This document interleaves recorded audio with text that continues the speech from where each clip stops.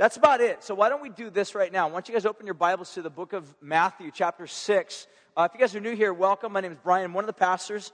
And we started several weeks ago a series through the book of Matthew, chapters 5, 6, and 7. In a little series that's called the Sermon on the Mount, or that is basically covering the Sermon on the Mount. And so Jesus talks about a lot of different subjects and ideas as he goes through this. And we've been basically just taking it verse by verse, chapter by chapter, going through the whole thing. And so right now we're in chapter 6. We're going to pick it up this morning at about verse 16. But what I want to do before we jump in is I want to basically kind of carve out a little bit of a direction as to where we're going to be going this morning. Because Jesus is going to be talking about fasting. Now, fasting is something I think a lot of us, we don't really understand or talk about that much.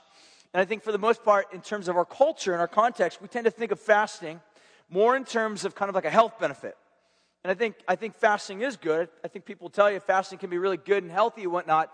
However, the way that the Bible addresses the concept of fasting really has not much to do with health benefits. I mean, it might be a fringe benefit of it, but it's not necessarily the thrust of what fasting's all about. And so what we're going to be doing today is basically taking a look at two specific things as Jesus talks to us about fasting. The first thing we're going to look at is really just trying to ask the question, what is fasting? So I'll really attempt to give as comprehensive an answer to you guys as to what fasting is from the Bible. Again, so that we can all be kind of on the same page and have the same foundation by which we can understand what fasting is. And then we'll be asking the question, how does Jesus want us to fast? Now, for the most part, this teaching is not a teaching of which Jesus is trying to urge us to fast. In fact, quite the opposite. Jesus already assumes that we do. So if you look at the passage in Matthew here, as well as other passages that arise throughout the Bible never really teaches on trying to urge us to fast other than calling us to a fast. But it already assumes that fasting is basically a part of kind of the religious structure or the matrix or the nature of which the people are who function within it. So Jesus is going to basically say, hey, when you fast, here's how I want you to do it. So with that, I'm going to pray, and then we'll basically read the passage and we'll get to work on this text. So let's pray. Father, we ask you right now that you would just take our minds and our thoughts captive. That we would think of you, that we would consider you, that we would be able to clear our thoughts of anything that would distract us or keep us away from focusing upon your word, of letting your heart speak to us, God, letting your word address us. Lord, we ask you this morning that as we read your word and as we study your word, that it would not just simply be about information, but it would be more so about transformation, that our hearts would be changed. God, that the encounter that we have this morning with you would not just simply be more random information to add to everything else that's there stuffed up in our brain. But God, that it would transform us, that we would live like you, that we would reflect something of the character, the nature, the beauty, and the greatness of our Heavenly Father to this world. That's what we ask. So we just humble ourselves before you right now. We ask that you would open our ears to hear, open our eyes to see, and we pray it together, and we ask these things in Jesus' name. Amen. Matthew chapter 6. Let's pick it up at about verse 16. I'm going to read. If you guys want to follow along, you can. That'd be great. It says this. And when you fast, don't look gloomy like the hypocrites, for they disfigure their faces, that their fasting may be seen by others. Truly, I say to you, they have received their reward. But when you fast, anoint your head, wash your face, that your fasting may not be seen by others, but by your Father who is in secret. And your Father who is in secret will reward you. So Jesus basically is addressing his followers, and he starts all of this basically in chapter 6, verse 1, where he says, hey, when you do your righteousness, don't do them to be seen by men, but do them differently. Do them in a way that is not like the hypocrites. And his reference here is kind of a strong one, because he's basically referring to the religious leaders, the people that were respected in his day for religious practice or religious duty or religious leadership.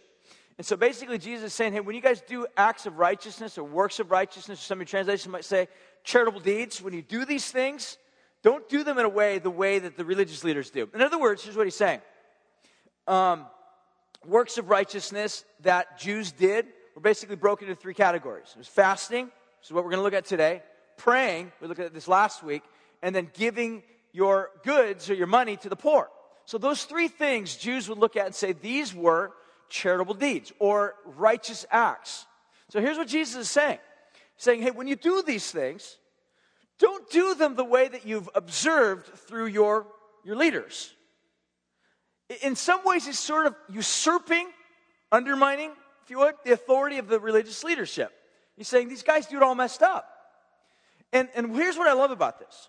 Rather than Jesus, because sometimes how, especially in our culture, when we see, say, a religious leader doing something that's maybe all messed up and perverted, it's all twisted, sometimes the way that we react to things like that is we try to go the opposite direction and try not to do it at all, right? Or we try to not even talk about things like that. I'll give you examples, all right? I think sometimes this is what sort of happened historically, even within sort of maybe some really extreme Pentecostal-type circles, where miracles, signs and wonders, things like that can be, not always, but can be abused. That some religious circles are like, we don't believe in signs, wonders, miracles today. I think personally, it's an overreaction. It's an overreaction to something that's legitimate, but was done wrong, or done improperly, or done in a way that was not really giving glory and honor to God, but might have been giving glory and honor to a religious figure, right, on television with a weird hairdo. But the point that I'm making is this, is that rather than just sort of throwing all that out the door, what I think Jesus is trying to say is there's legitimate things that are just being improperly done. And I want to show you how to do it rightly. And so fasting is one of those things that Jesus is going to address. So with that, I want to make sure that we all are on the same page with regard to what fasting is. So the first thing I want to do is basically try to answer the question, what is fasting? So that we're all on the same page biblically as to what fasting is. So that we understand fasting, especially within the context of which Jesus is talking about fasting. So what I want to do is I want to basically give you several different ways in which fasting appears throughout the Bible so that we can understand that. But before that, I want to give you guys a little bit of a working definition. So here's a definition that I had last night or yesterday when I was kind of working on this. I called my wife in the room like, hey, can you help me out? I want to read this to you. In fact, I didn't actually ask her, can you help me out? I just said, hey, I want to read this to you. Honestly, I was like proud of it. I'm like, hey, I want to read this to you. I think it's pretty cool. So I read it to her. She's like, it doesn't make any sense. I'm like, what? It's awesome. What are you talking about? It doesn't make any sense. She's like, it doesn't make any sense. I'm like, whatever. Help me out then, all right? So here's what we did. We worked on this together. So my wife, thank you for helping me out with this. So here's the definition that I'm going to try to write about fasting, and then we'll try to go through the Bible and try to give you some definition or some meat in terms of how this works. If you don't understand it, you can blame my wife. All right, so here's what it is. Fasting, sorry. I love my wife. She helps me out a lot. She's my best partner. All right, fasting is this: a redirecting of our time, hunger, and desires toward God, which normally would have been satisfied by energy given to food and comforts. All right, let me read it again. A redirecting of our time, hunger, and desires toward God, which normally would have been satisfied by energy given over to food and comforts. All right, let me say this one more time, because that's what pastors do, right? They say one thing 8 different ways, all right? And then they get accused of repeating themselves, but that's my job. So here's what I'm going to say. Imagine it this way. Normally what we do with fasting, when we're talking about fasting, and especially in the Bible, it's this idea of basically saying, I'm going to abstain from something. In the case of the Bible, oftentimes for the most part, it's food. But I don't think it has to just specifically be food. It can also be, in our modern day context, anything that we tend to give an over amount or a large amount of energy to that can tend to steal our hearts away from God. So what we do is we pause from doing those things that traditionally can be good. Food's great. I love food. But at the same time, food can become something that distracts us from God, as television, as is maybe entertainment, as is hanging out with friends. Does that make sense? All of these things are good. In fact, the New Testament tells us food is good. It's a gift from God. So we got to be careful when we talk about food, when we talk about saying abstain from it, because in reality, if we don't have a proper understanding as to what and why fasting is talked about in the Bible, what happens is we basically take fasting, turn it into a work of righteousness, when in reality, food is the good thing, gifted by God, and Paul says it's to be received with thanksgiving. So Paul's point is that eat food, it's really good, it's wonderful, but eat it with thanksgiving. And so here Jesus is saying, don't eat food. So which is it, right? So the way the Bible wants us to think about food or abstaining from it, fasting, is we take a season in which we abstain from it, and instead of actually the time and energy that we normally give to eating it, we stop. And we use that energy, time, and redirect it towards seeking God. Does that make sense? I think one of the best books I've ever read about this is by a guy named John Piper. It's called Hunger for God. I think it's one of the greatest books. If you ever are interested on what fasting's about, how it works, how it can function, as well as some of the side bad benefits of it, meaning if it's not done right, I think it's one of the best books on the subject. So pick it up, read it. But basically where it goes on to is it's this idea. That's why I put the little second thing right there. It's really hunger for God. It's using hunger and passion and longing that we have, which, again, normally gets satisfied by other things, television, food, whatever, and saying, I want to use that hunger to be satisfied by God, to be satisfied by God's power, to seek after God's provision, to find God's wisdom. And what you'll find in the Bible, that when people fasted, these were the things that they were looking for. They were looking for God's wisdom. They were looking for power. They were looking for God's presence. They were looking for God's protection. These are the types of things that you'll find consistent all throughout the Bible that are basically coupled with praying and, what we're going to be looking at today, fasting. Okay, so let's begin to take a look at how this sort of unfolds in the Bible, and I'll kind of give you some examples. The first example is this. The Bible gives us is what I'll just call sort of a normal fast.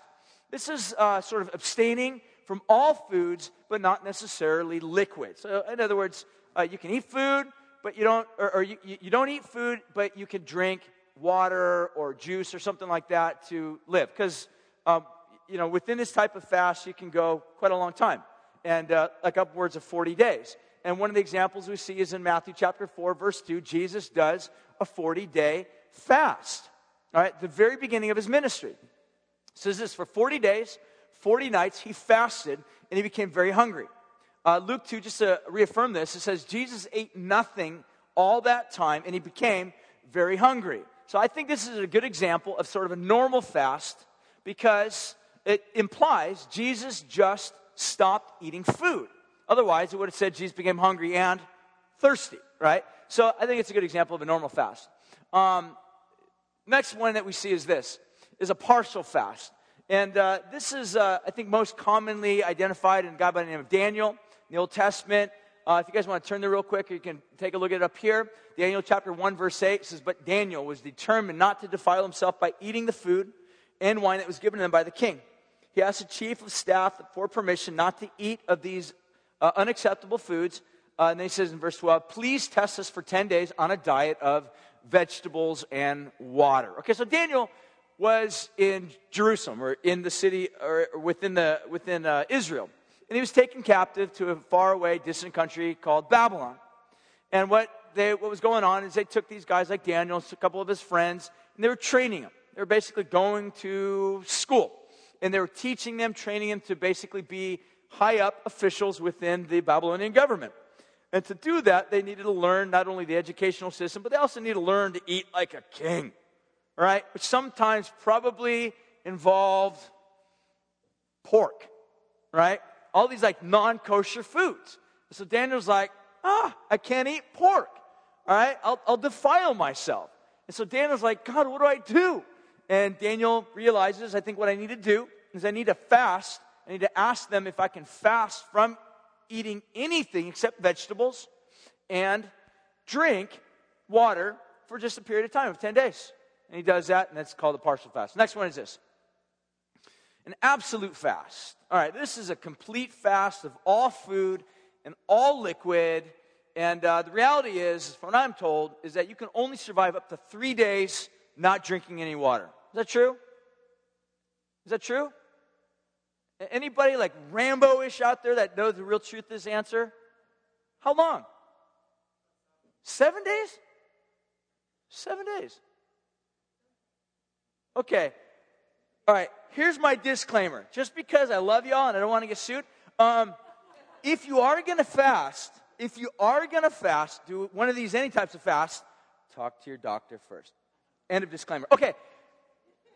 Ezra chapter 10 says this. So, once you read this, it says, Ezra left the front of the temple of God, and he went to the room of Jehohanan, son of Eliashib, and he spent the nights there without eating or drinking anything. So it tells us that Ezra, what happens is he recognizes there's massive sin going on here. And Ezra is greatly grieved over the sin of the people of Israel. A lot of horrible stuff going on. And his response to this is basically to tear his ropes and to respond by praying. I mean, this is kind of an amazing guy when you think about this.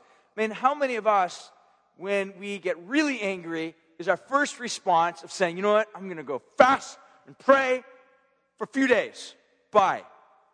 I mean, we go crazy, all right? Some of us like lose our temper and we break televisions and it's just not good. Throw holes in the wall and punches. It's not good. Ezra, he's a man of God. He's like, I'm going to go seek God.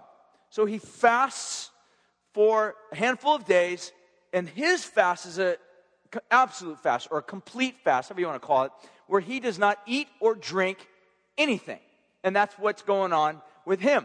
And you can read a couple other passages in the book of Esther, chapter 4, verse 16. I want you guys to turn real quick to Acts chapter 9, verse 8. Acts chapter 9, verse 8. I want you to turn there. All right, you're like, how come the verse isn't up on the screen, Pastor Brian? Listen, I just read actually an article this past week that said that pastors that just put verses on the screen exclusively create people in the audience who don't bring their Bibles. And I know you guys don't do that. I mean, you guys are awesome, all right? You guys are not lazy Christians at all. And but because I love you, because I really love you, and I want to make sure that you know how to use your Bible, we're going to look it up. So Acts chapter 9, verse 8. Acts chapter 9, verse 8 says this. Saul rose from the ground. Although his eyes were open, he saw nothing. And it says, so they led him by the hand, and they brought him into Damascus. And for 3 days he was without sight, and he neither ate nor drank. So here's what was going on. Saul, who's this guy who's a persecutor of the church, who's not a Christian at this particular, or just before this particular time. He's on his way to Damascus to persecute, arrest Christians. God supernaturally comes down upon Saul, opens his eyes. He begins to see Jesus in a whole new light. His life's changed. But his whole theology has been radically transformed. So in other words, Paul's looking at it like this. You know, I was a persecutor of the church, but now my eyes have been opened to Jesus. I don't get this. I don't understand this. So he's led by the hand to a city, or the city called Damascus. For the next few days, he doesn't eat or drink anything. It doesn't tell us exactly what he does. My guess is this. For those few days, he's just absolutely blown away. He can't see anything, but he definitely realizes something happened supernaturally that he can't explain. So what does he do? He goes and he seeks God. How? By leaving food for a season and drink for a season to devote his time and energy to seeking God. So that's sort of an absolute fast. Okay, the next one. We see, I'll call this a supernatural fast. There's only 2 instances that I know of, actually in the Bible, that sort of talk about this. And what I mean by this is Moses and Elijah are the 2 figures that do this. And what happens is, for a long period of time, both of these guys don't eat any food or drink any type of liquid for a long period of time. The reason why I say it's supernatural is because, as we heard, that if you go 7 days without drinking, you die. So for some reason, both these guys went for a very long period of time without eating or drinking anything, seeking God, and they lived. So that's why I say it's sort of a supernatural type fast. Please don't try this. Don't try this one, unless God allows you, all right? Next one. Okay, congregational fast. What you'll see throughout the Bible, there are occasions when God calls the children of Israel to something special, something spectacular, where, say, for instance, the people as a congregation of the people of Israel are not following after God. So in Joel chapter 2, what you're going to find is what happens is God basically calls the congregation of the people of Israel to a fast as a congregation. And so the whole point of this is God's basically saying, you guys have sinned against me, and what I'm going to do is I'm going to call you back to a congregational type fast. In chapter 2, verse 12, it says this in the book of Joel. Joel's one of those little books that you can skip by very quickly if you're not careful. Verse 12 says this, even now declares the Lord, return to me with all of your heart, with fasting, with weeping, and with mourning. Rend your hearts, not your garments.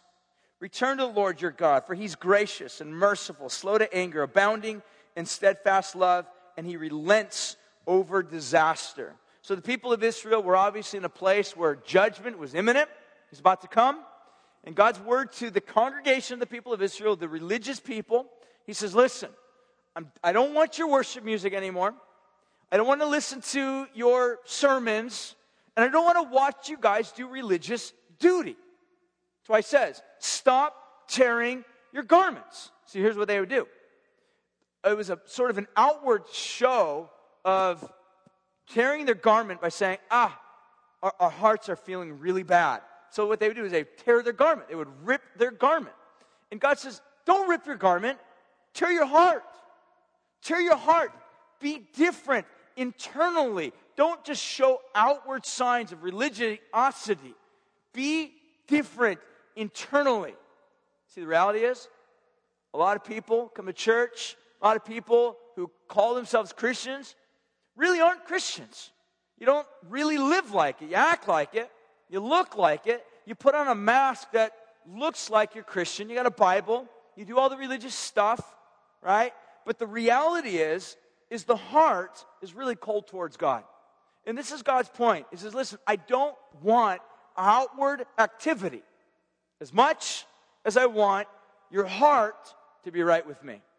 So God calls for this fast. He says, change the way that you're going, and the way that you're going to get there is fast and pray, and you'll discover, as God goes on to say, I'll turn from my judgment upon you, and I will heal you.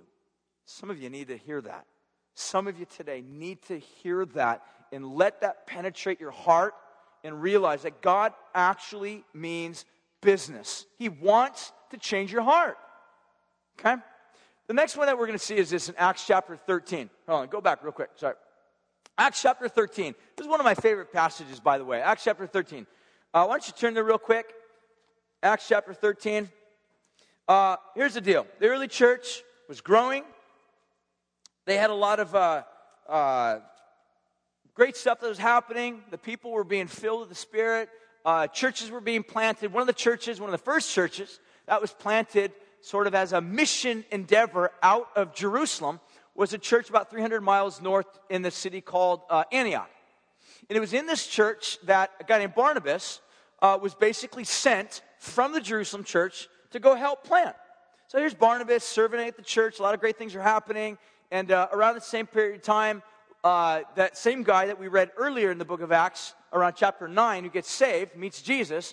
He's living in the city of Tarsus. And Barnabas takes kind of a little bit of a hiatus. He visits Tarsus, and he basically asks Paul, he says, Paul, why don't you come help me plant the church and help see the church in Antioch become healthy?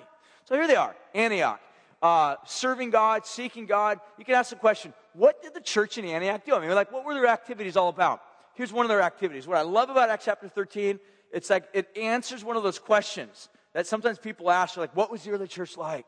You know, there's a lot of talk about this today. People are like, we got to be like the early church. You know, as if the early church had everything together. Now, I want to admit, there's a lot of things that they did right. There were a lot of things that they were still learning and that they didn't do right, that they had to learn by trial and error to figure out. But one of the things they did right was Acts 13. So here's what they were doing in Antioch. I love this. In verse 1, it says this.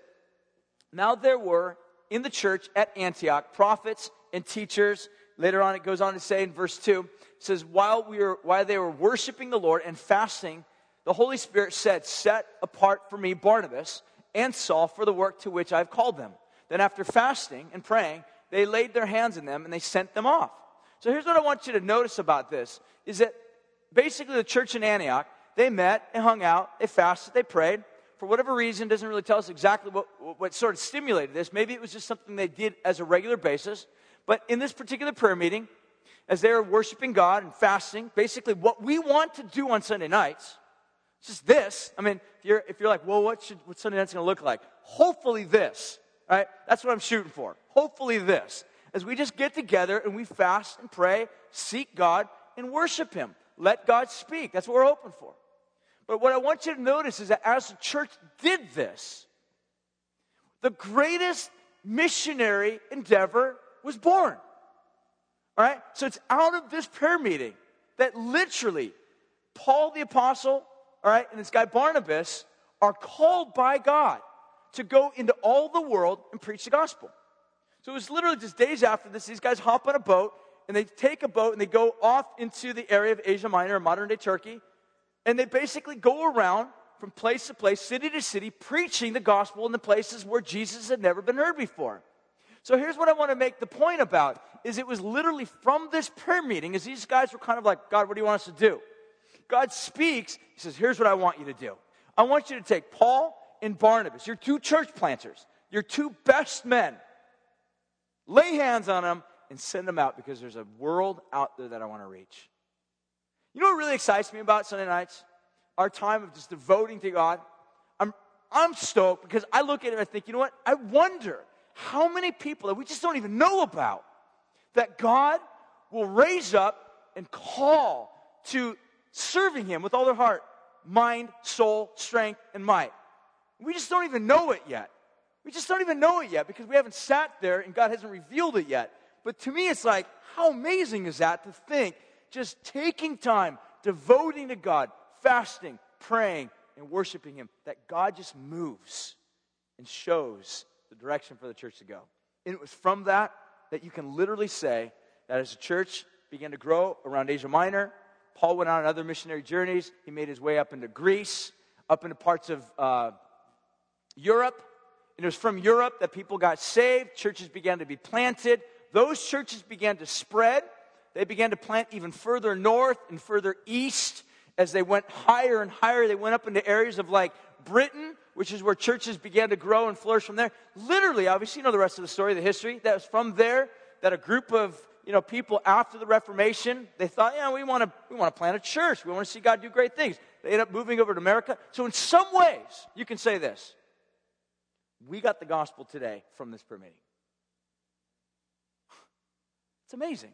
Because a handful of people said, God, we just are hungering for you to do something great. Here we are, God. Send us. From that prayer meeting, God says, those two guys, pray for them, put them on a boat, say bye to them, and ship them out. Provide for them, and the gospel is going to go begin to spread. That's what happened. All right, last one is this. Next slide. You'll see, I'll just call this like a national fast. And 2 Chronicles chapter 20, verse 3, kind of a dark moment in the history of the people of Israel. Under the leadership of a guy named Jehoshaphat, he takes over. Things are pretty bad, pretty dark. People of Israel, if you ever kind of know anything about their history, they kind of were like a roller coaster, up and down. Sometimes they're doing good, sometimes they're doing bad. And Jehoshaphat takes leadership, and he realizes we need God. We need God's help. So what he does, he basically calls for a national fast. And verse 3 says this, then Jehoshaphat was afraid, and he set his face to seek the Lord, and he proclaimed a fast throughout all Judah. And Judah assembled to seek help from the Lord. From all the cities of Judah, they came to seek the Lord. So here's what was going on. Jehoshaphat, the king, basically says, we need God. Things are bad. Things aren't looking too hot. We need God. We don't know what else to do. I mean, we've had meetings. We've taken votes. Nothing seems to work. We've taxed you guys. We don't seem to have enough money. Things are bad. What do we do? Jehoshaphat had enough insight from God by grace to say, I think we need to pray. I think as a nation, we need to pray. I think we need to take a day whereby we fast, stop eating for a moment, and just seek God. Seek God. That's exactly what happens. Nehemiah chapter 9. You should write these down. Check them out later. Nehemiah chapter 9, verse 1, another great verse. Esther chapter 4, verse 16, another great verse. And Jonah. The story of Jonah is amazing because what was happening is that this group of people called the Assyrians, modern history is that a lot of people have kind of looked into the past at the Assyrians. These guys were pretty evil people. I mean, a lot of historians believe they would have actually wiped themselves out because of the way that they lived. But God, being a gracious God that He is, He wanted to save them. So he sends a prophet to them, right? Jonah. It's the story of Jonah. You know, the story of Jonah is not so much about a whale and all this type of stuff. It's really about God wanting to show mercy to a pagan nation and save them. So what he does is he calls a prophet to go. I mean, it kind of sounds very similar to what happens with another missionary named Jesus. God so loves the world, he sends Jesus into the world as a missionary to seek and save. Only with Jesus, as opposed to Jonah, Jesus embraces the cross. Jonah runs from it. God grabs him, ends up shipping him back through a whale, throws him up on the coastline, double entendre, and then he ends up making his way off over to Nineveh, preaches the gospel, and all these people repent. And then the king basically says, we're going to proclaim a national day of fasting and praying because we need God's help. We need God's help. So that's what happened with Nineveh. So check this out. I was doing some research on this and kind of found out, do you know that in our nation, I mean, when things started, I mean, we're a different nation than we were when we started, okay? Got to know that. We're a different nation. But do you know that in the history of our nation, on 3 different occasions, Congress has actually called for fasts and praying, for days of fasting Congress, all right? Here's another example. Maybe you didn't know this. Abraham Lincoln, during the time of the Civil War, he actually called for 3 separate days himself to fast and to pray on a national level. He basically just recognized things are not good in our nation. Things are horrible. We don't know what to do other than to call upon God. So he calls for, on 3 different occasions, a national day of fasting and praying. President James Madison also did the same. As I was reading this and kind of doing some research for this, one of the most amazing ones that I came across was John Adams, our second president, calls for a national day of fasting and praying.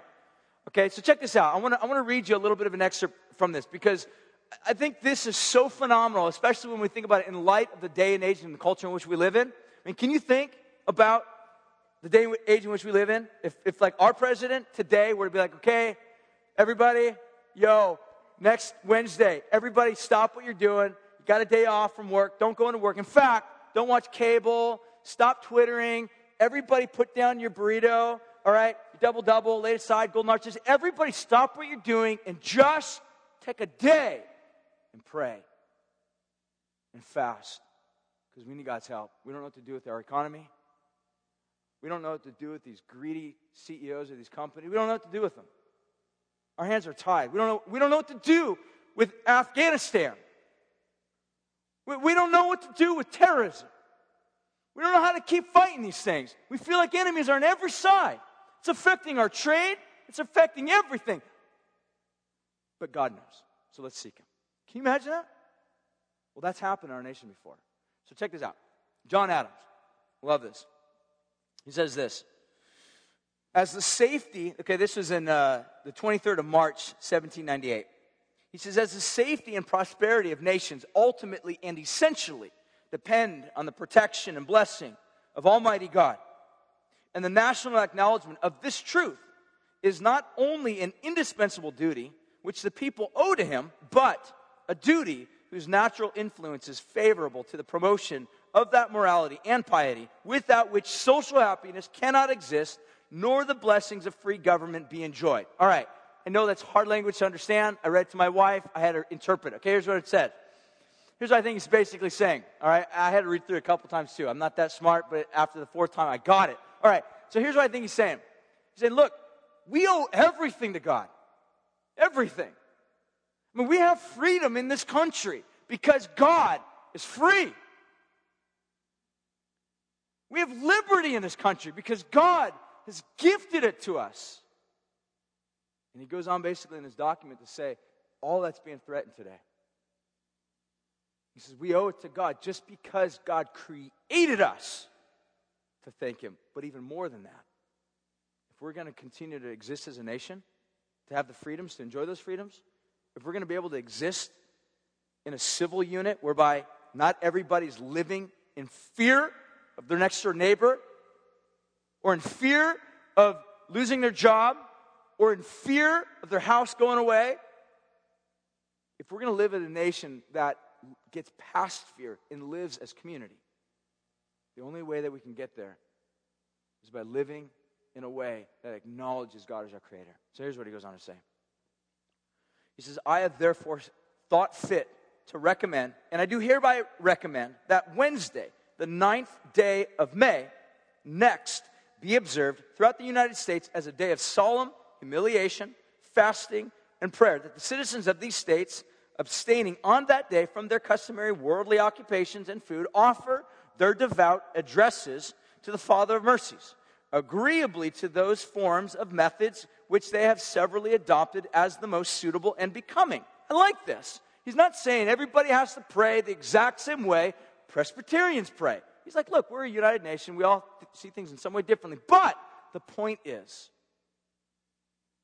we've got to humble ourselves before this God.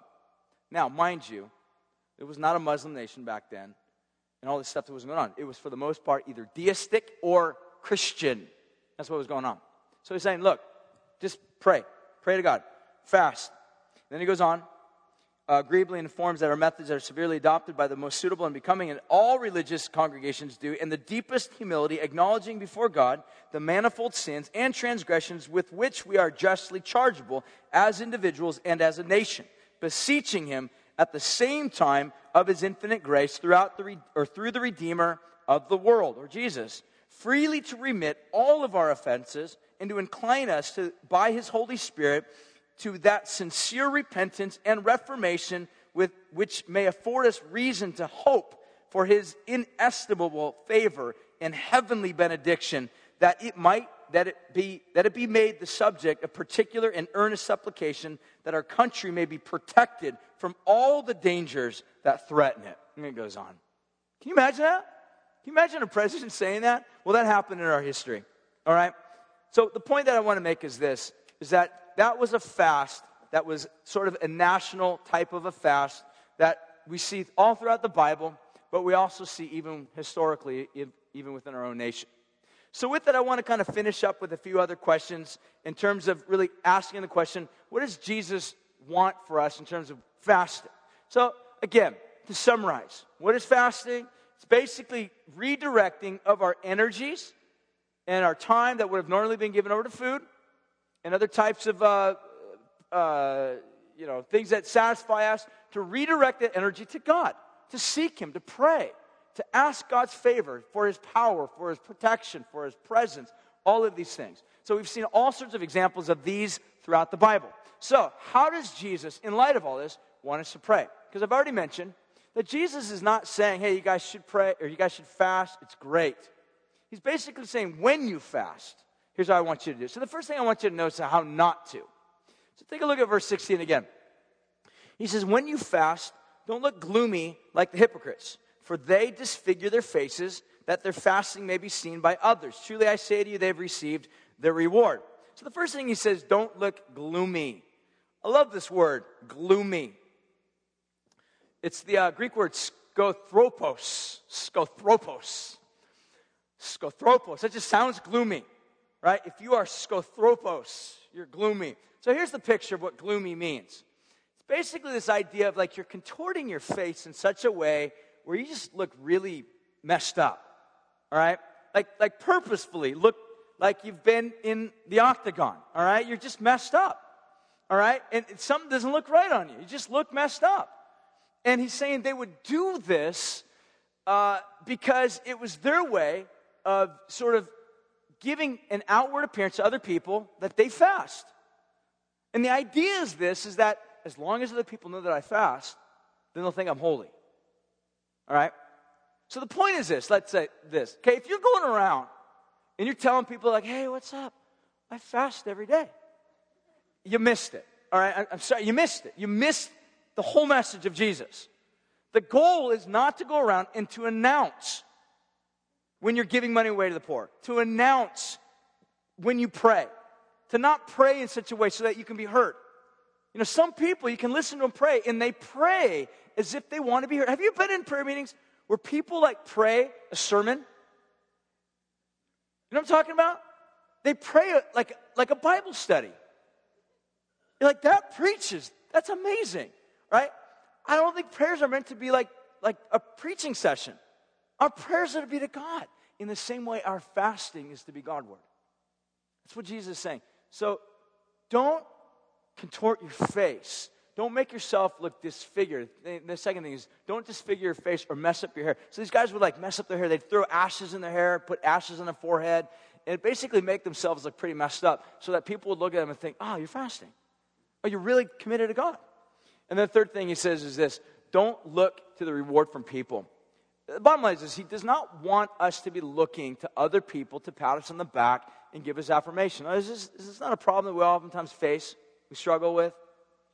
I mean, we really try hard to be affirmed by other people. And I think the bottom line, the reason why we do this, is because we're a little bit confused as to who we are. We're discontent with who we are, right? So we look to other people to give us affirmation. I mean, the reality is, people become Christians. This just doesn't change overnight. I mean, I know Christians, people that become Christians, and here's the way that they sort of move out of sort of the high school mentality of wanting to have everybody have attention given to them, to now they're Christians, and the way they operate is they try to get plugged in everything, and they want people to acknowledge them and to recognize them. So I think what Jesus is saying is, look, if you live like that, you will get your reward, and your reward will be in the form of people patting you on the back. That's a very shallow reward. You know why? It's very short-lived. It's very short-lived. I mean, I'll give you an example. If you come, I mean, have you ever been in a place, in a church, let's say, for example, and you look at a particular spiritual leader, you're like, I want that guy to know my name. I want him to like me. I want him to acknowledge me. And so maybe you've met him a few times, and, you've told him your name, and then, say after a few times, he just still doesn't know your name, all right? Let's say his name's Brian Stupar. Let's just hypothetically say that's his name, all right? It's easy to get angry with them, all right? Or anybody, any type of spiritual leader, because what happens is we really, really, really want to be acknowledged. And when we're not acknowledged, we get upset. When we are acknowledged, everything's great for a moment. Then we're let down because they let us down.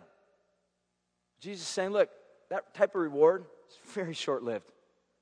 Search for a reward that's longer lasting. And when you fast, don't fast in such a way whereby you're contorting your face, you're living in such a way that people recognize you and acknowledge you. If you live for that, you'll get it. You'll get it. Okay, how are we to fast then? Jesus says you put oil on your head. Okay, this is kind of interesting. Oil throughout Scripture is a sign of gladness. So it's kind of interesting. There's a psalm that talks about, and he'll give us the oil of gladness. So it's this picture of oil being anointed on somebody's head. And I think here's what Jesus is saying. Look, all the scribes, Pharisees, hypocrites, they walk around with their faces all bummed out, sad, looking all messed up. But he's not you. So the way I want you to fast, look happy. Be cheerful. Go to the opposite extreme. Don't look bummed. Put oil on your head. Second thing, wash your face. It's just a good thing to do hygienically. But I think at the same time, he's basically saying, look, they put ashes on their face, right? Their faces look all messed up. They're like that dude from, like, Peanuts. Every time he walks, like, dirt coming off everywhere. That's kind of a picture in my mind. Like, these guys are, like, fasting. How do you know? Because they're like that guy. I don't know his name. Dirtbag? Pigpen. Like Pigpen, dirtbag. Sorry. Dirtbag. He is a dirtbag. But Jesus is like, look, don't do that. Anoint your head with oil. Be happy. Wash your face.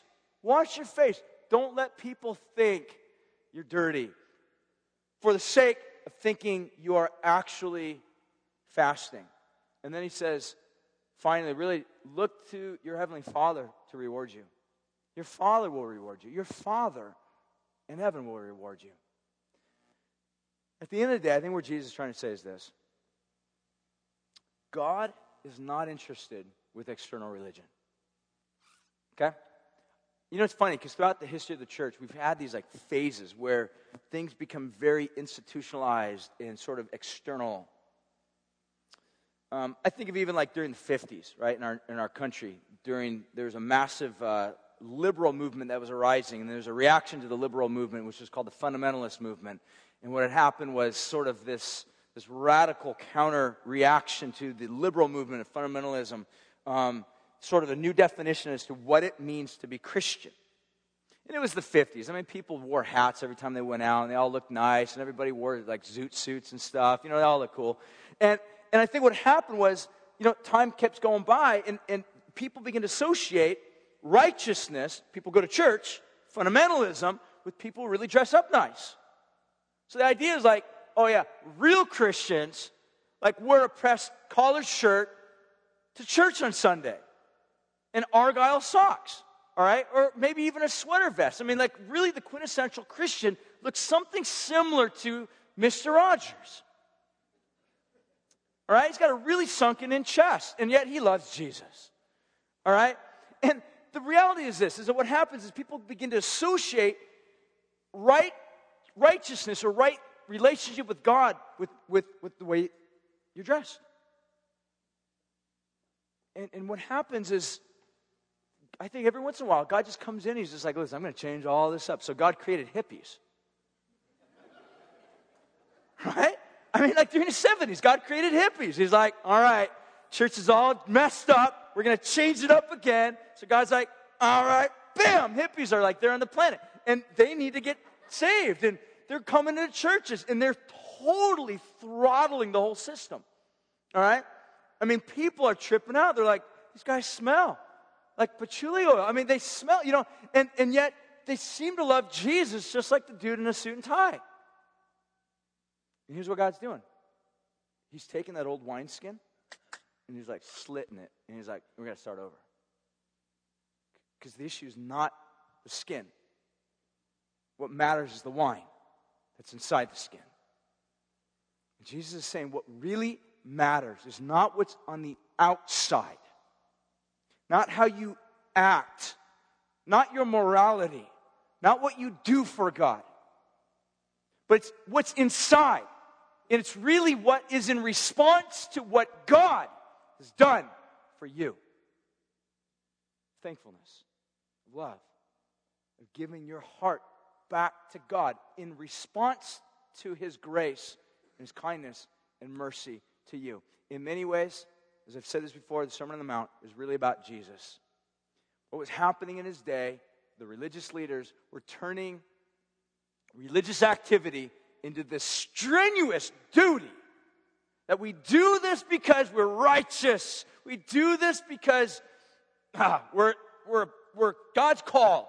We are called of God to live this out, to strenuously do it. But here's what happens. It paints this picture that God's servants that are straining to serve God, maybe they're reflecting God who strains to love mankind. And God's like, no, I love mankind. I don't strain. I never thought twice about sending my son. My grace is rich and full and complete. God did not have to obligate Himself to send His Son to bring salvation. The way the scribes and Pharisees were obligating themselves to serve God. Jesus is like, no. You got it all wrong.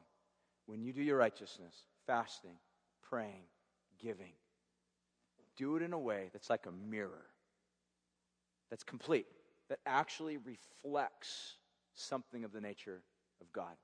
God gives freely. I give freely. God gives generously. I give generously. God gives graciously. I give graciously with no strings attached. God gives out of love. I want to give out of love. God gives sacrificially. I want to serve. Do you guys understand this? Getting this? What happens is the religious leaders, rather than taking a whole mirror and reflecting, their mirror was broken and they were refracting. Refraction is when you take an image that's being looked at in a mirror that's broken. It's broken. It's like a million different pieces. Everything looks messed up.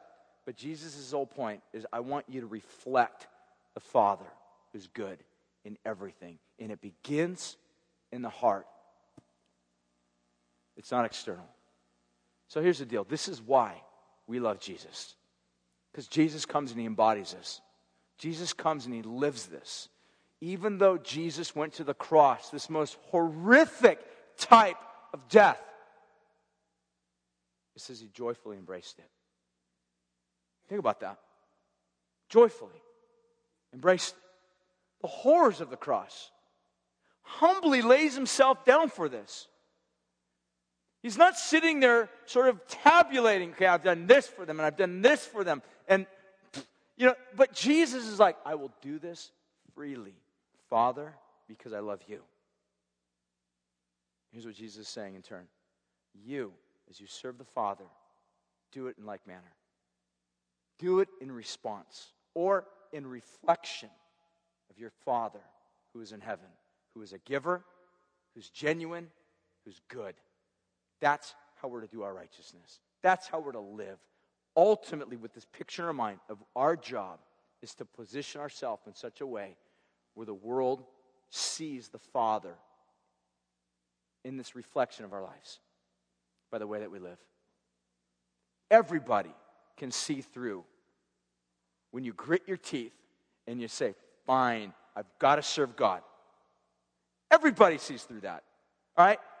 If you don't think they see that, get married and try that with your spouse. You'll find out it doesn't work. You can't just somehow fake it in marriage. God wants us to reflect something of his nature. This is why he sends his Son as a missionary into our world to seek and save those who are lost, to bring us back into right relationship with the Father. Some of you here today, you need to rip off the masks. Some of you here today, you need to respond by asking God to forgive you of your sin, crying out to him for his mercy, and God who gives freely will give it. We're going to respond right now by singing to the Lord, by giving our songs of worship to God. We're going to respond by giving our tithes and our offerings. We give joyfully to God because God's a joyful giver. If you're one of our guests here, please don't feel any obligation to give. If you want to give, you give because you love Jesus, because you love this church, you love what God's doing here. You want to be able to give back joyfully. We're going to just give our heart and our songs to the Lord. We love Jesus because he first loved us. We respond to Jesus because God initiated great love and affection to us through the cross, through Jesus. That's how we're made right with God. So I'm going to pray. We'll respond. I invite you guys to join and worship the Lord with us. If you're here, you don't know Christ, look, there's no hoops to jump through. Ask Jesus to forgive you of your sin. It's pretty simple. Ask God to wash you of your sin. I'm going to pray. Let's do it. Jesus, thank you for the cross. Thank you for what you've done for us. We humble ourselves before you. We give ourselves to you. We redirect, God, right now, in response to you, in response to Jesus, our energy, our hearts, our affections to worship you, our good God.